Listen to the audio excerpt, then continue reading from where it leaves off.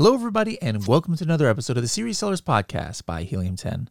I am your host, Bradley Sutton, and this is the show that is our Helium 10 Weekly Buzz, where we give you a rundown of all of the news and goings-on in the world of e-commerce that affect you as a seller. And we also have interviews and training tips of the week that will give you serious strategies for serious sellers of any level in the e-commerce world. Let's go ahead and see what's buzzing this week.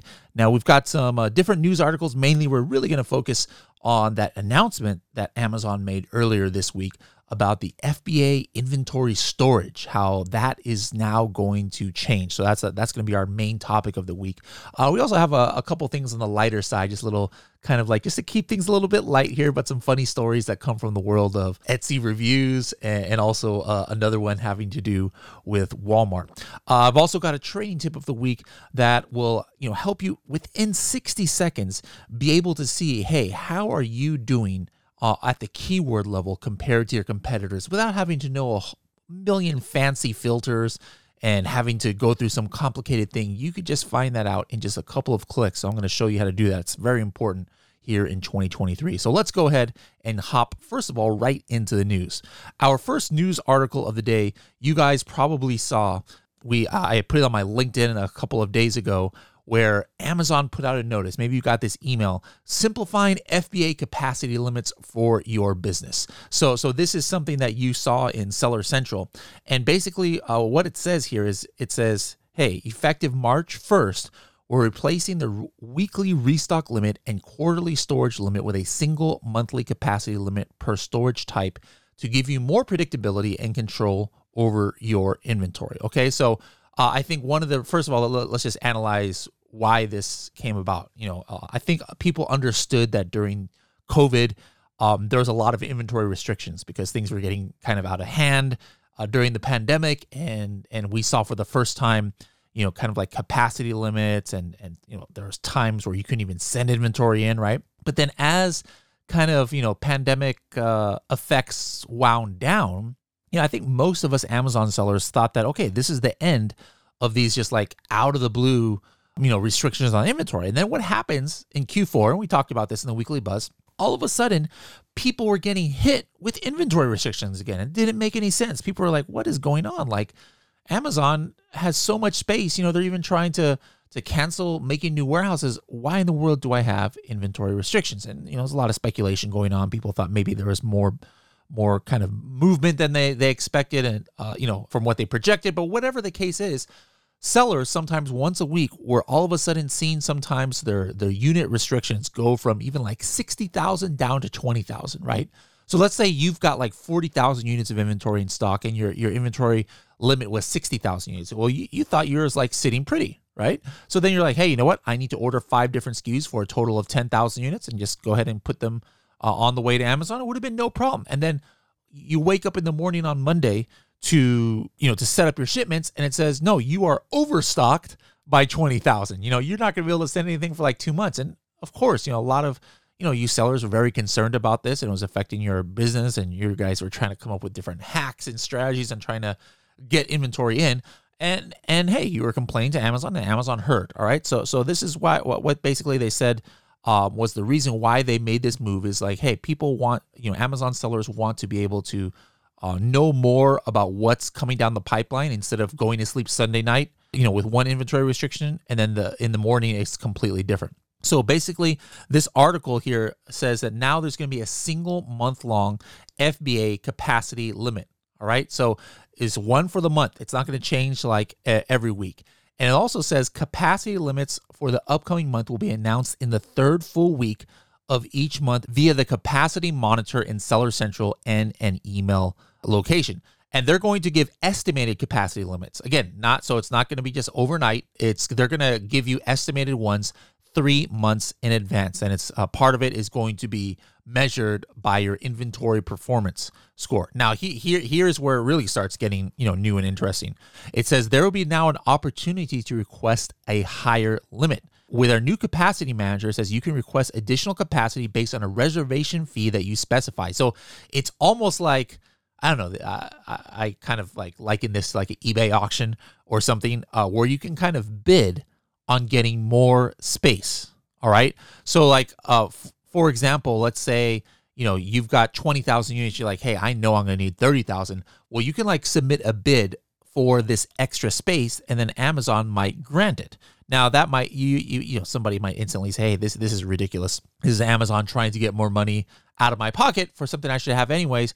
But I think Amazon is concerned about people abusing the inventory system and just using Amazon as a 3PL. Remember, Amazon actually is, we talked about that last year. Amazon is starting kind of like a 3PL service, but what they said here is that you're actually going to be able to get that bid back potentially. Like if your sales reach a certain threshold, you have a chance to get everything that you bid for that extra space back to you, so that you really ended up paying nothing, so that the people using the space are really the ones who need it. And if you are using all this extra space and your sales aren't that great, well, you probably didn't need the space in the first place, and you're going to get charged. So I can see the pros. I can see how some sellers might not like this bidding thing anytime more money is involved. But hey, if you don't use the space anyways, why were you even bidding for the extra space in the first place is kind of like my rebuttal to that. So very interesting here. The other thing is that the capacity limits, it says here, are going to be volume versus units to better reflect your capacity usage. So instead of like number of units that you're going to be able to store like it is now, it's going to be like your volume, and you can kind of measure it as far as size goes. Now, some things are not fully kind of like specified. Like this other blog that come out that we link to in the comments below. It says, like storage limits today, overage fees will apply if a seller's on-hand inventory in Amazon's fulfillment centers exceeds their capacity limit. All right, not including open shipments. Overage fees are calculated based on the highest estimated or confirmed limit we've provided for the given period. Now, this to me, there's always been some kind of overage fee, for storage fee, but this almost seems new to me. So they kind of slid this one under the radar. So I kind of want more information about this overage fees, because sometimes, in the past we would be, like in that scenario that I gave you, we might have 60,000 units and our limit is 40,000. If this happens, does this mean now that we have a new charge? So that's something I'm sure that they'll specify down the road. But I highly recommend, guys, going into your Seller Central and you hit the news section, and then you hit the more details on this capacity manager. And what you'll see is a whole bunch of like examples and use cases for this. And it talks about the performance credits. It even has a chart like saying, hey, what if this was your original capacity limit? And you got this extra amount, and then this was your actual sales. Well, here's what's going to happen as far as what you're going to be charged for and what kind of credit you're going to get. So a lot of, they try to like think of everything here. So find that in your dashboard, and then go ahead and take a look and see if you can plan it out. But I'd be curious, what do you guys think? I haven't seen too much feedback on it yet, but go into our Helium 10 members Facebook group and let me know. Or comment on this YouTube video and let me know what you guys think of this change, if you think it's positive or negative. All right, moving on now. Just kind of a semi-off topic story, but I wanted it to kind of like you guys to be thinking about the potential of influencer marketing and how social media can really affect kind of like your business strategy. And there was this article in the USA Today talking about pink sauce. All right, so the reason why I found this interesting, I don't think it's applicable to every single seller, but this is what I wanted this article to inspire you to do. How this story goes is it was from USA Today and says, where can you buy pink sauce? Walmart now sells viral TikTok condiments. So I'm not a TikToker myself, so I never heard of this. But I guess back in June, this TikTok creator, Chef, I'm pronouncing it in Spanish now, Chef Pii, I'm not sure how you would say it, Pii, had this like Pepto-Bismol colored dipping sauce. And I guess it went viral. This is like June of last year. But long story short, it ended up now being produced, and now it's going to be sold on Walmart shelves. Now, here is why I'm bringing this article out. This is something that went viral in June of 2022, like 7 months ago. And, the virality of things on TikTok or social media sometimes is very short-lived, you might think, right? So, I doubt this is viral necessarily now, but now this influencer who started this, she ended up getting a deal for Walmart brick and mortar. All right, guys, which is more than anything she could have done on Amazon. If you get something in Walmart brick and mortar and all the DCs are carrying this for all their stores. I mean, we're talking, a PO in the millions of dollars here. And so this just illustrates the power, I think, of if something goes viral on social media. So number one, don't think that just by getting these TikTok products or producing it yourself, like maybe you have nothing to do with TikTok, but you just get an idea there. Don't think that you only have like a couple of weeks to come out with something and make it in your backyard and mass produce it to catch the wave. Here is somebody who took something that went viral all the way back in June and now is making tons of money on it by getting into brick and mortar. So the things that really go viral have a longer shelf life than just how long it stays trending, on TikTok, for example. And this also just shows the potential of what you can do. Like if you do have a product that really takes off due to some influencers, guys, the sky's the limit. Not only can you have massive success online, like on Amazon, but you could eventually get your product into brick and mortar. So interesting story. Another kind of like on the lighter side here, it's kind of a warning, but also kind of funny, is this article about a woman's awful experience. It says, getting refunded for a $19 candle on Etsy went viral after the store kept insulting her. And this was from entrepreneur.com. Well, this lady asked for a refund for this Harry Styles candle or something, right? And then the seller just kind of like went off like, all right, fine, I'm going to give you a refund, but man, have the day you deserve. And like, when you were shopping, were you high or drunk? Like they were going back and forth on here, and they didn't know that this lady here was actually a kind of like, semi-influencer. She's got like thousands and thousands of followers. So she just went on TikTok and posted all about her experience. And then, basically the seller, their business came like kind of crashing down because of this. And so the first part of why I wanted to bring this out is I think you guys are smart enough to know that you can't insult your customers in Amazon buyer seller messaging, because Amazon is very, very super like sensitive as far as the seller or the buyer experience goes, and they're monitoring those messages. And so, you can't be doing stuff, like that. But also, so always just have good customer service. You never know if somebody's going to like take your screenshots and something and try and make it go viral. And your business could be potentially ruined by that. It's kind of like shocking that what the seller was doing. But that got me thinking too, like about viral reviews or reviews that you have. Like I bet a lot of you guys out there have some pretty funny reviews. So this was a funny seller who was like kind of crazy. How many of you have like kind of like crazy buyers out there? And what kind of things do they say in your messages? I went to our coffin shelf listing, and I found a kind of funny review here. All right. So this is a review of our coffin bookshelf. And I'm going to read this for you guys who can't see it. It says, my wife is into all sorts of dark arts and horror, etc. If it's not a horror movie on TV, it's the ID channel. I don't know what the heck ID channel means. So when she asked me at the table if I would order her a coffin, I shot soda out of my nose at the dinner table. Then I worriedly thought, maybe it's for me? Did I forget our anniversary? But no. Thankfully, it was just these awesome little coffin shelves for her to put her makeup and doodads around her vanity area. Just like all regular normal wives want coffin shelves, right? Right, guys? Help me out here, fellas. All right, so that was an actual review right there on our listing. So I'm just curious. I want to know how many of you have checked your reviews just for the funny side of it. I want you guys to do that. I want you guys to find your funniest review and then share it in the Helium 10 members Facebook group or talk about it here in the comments below. Just a lighter side of doing business online. You get some funny reviews sometime. All right, that's it for the news this week. Next up, I just wanted to give you guys a heads up. Next week we'll be doing our first Bigger Better launch of the year. All right, so this is our webinar series where we talk about different features that could be helping you. And we wanted to make this, since it's the first of the year, kind of like have a different theme where we're really diving into strategies. It's going to be a strategy session on what you need to do now that we're in January of 2023 in order to get a leg up on your Amazon and Walmart competition. So guys, make sure to register for this webinar. You can go to h10.me/launch, h10.me/launch. I want you guys to register.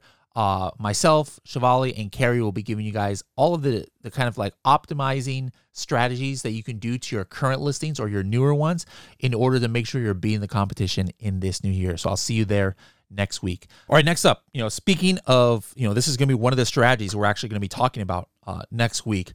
But if you already have an existing product, maybe you made your listing 6 months ago. If you haven't taken a look at your keywords, then it's something that you should be doing. You can't just make your listing and just leave it. All right. So how do you kind of like redo your keyword research in just a couple of minutes to see how, first of all, you're performing versus your competition? And also, is your competition using keywords that you might not have even known about? So let me just show you really quick how to do this in just a couple of minutes. All right. So if you are on the search results of your main keyword, so like, for example, right here, I'm on the coffin shelf keyword, I would click on X-ray, just a quick one tap here. And what I want to do is I want to see who are the main sellers and then compare them against me. So the very first ASIN I'm going to select in X-ray is my own, because I want to compare the competition to me, right? So select your ASIN first. And then the other thing I do, I want to see who are the most relevant sellers. All right, because on this coffin shelf page, there's a lot of just random products on here that have nothing to do with coffin. And there's also some products like makeup shelves that I might not think are my direct competitors. So what I'm going to do is I'm going to select the ones that I am directly competing for a coffin shelf sale. And as you can see, I am number one. Project X is number one in coffin shelves right now, right? So I'm going to select the number 2 guy right here, Gothic Life coffin shelves. I'm not going to select our coffin bookshelf because to me, that's a different kind of product. Here's another product I want to look at. And then let me do 3 or 4 more here, but not the ones that are makeup shelves. And I just have to hit this button, Run Cerebro. And what this is going to do is it's going to open it up inside of Cerebro. And remember, it's important that you select that first option or that first product as your product, because what happens is now Helium 10 is going to be able to compare the performance of my listing versus these others as a group. So as you can see here, it pulled right up, and you don't have to know about all these fancy filters. I'm just going to click one. I'm going to hit top keywords. All right. So what are the top keywords in this niche? And I can see right here, like just took one click, I can see coffin bookshelf, coffin shelf, coffin shelves. And then what I want to look at is my relative rank. All right. Because that means how I'm doing versus my competitors. All right. So then if I hit this, I can see, hey, my relative rank is 4. That's not great. All right. I'm showing up 4th on this page. On coffin shelf itself, I am showing up first. I might not be first on the page, but more importantly than your organic position on the page is your relative rank if you are comparing yourself against your competitor. So here I can see my relative rank is 1. So what you want is your relative rank to be 1. Now, the other thing that I like to do is I like to hit the opportunity keywords to find out, are there any keywords that only one of the competitors are doing well on? So it's just a one-click button. You just hit this button called opportunity keywords, and I could see a couple of keywords that maybe nobody's paying attention to: goth shelf and black aesthetic room decor. And then why did these keywords come up? Well, it is because that only 1 or 2 of them are crushing it and the rest are not. So like, for example, on this one of my competitors is position 6 on page 1. Nobody else is even on page 1, or maybe I am. It says here I'm 37, but I'm way down the list. All right.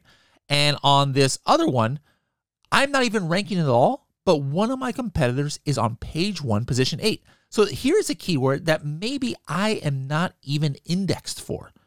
At the very least, I'm not ranking for. I just found this keyword with one click. All right. I'm doing this live, guys. I didn't prepare this. I didn't even know this keyword was going to come up. I'm pretty sure I'm not indexed for black aesthetic room decor. And I just discovered a keyword that my competitor is getting sales from, but I am not. All right. So those are just our one-click filters. But if I want to keep going, I could just say, hey, show me a keyword that has 400 search volume, right?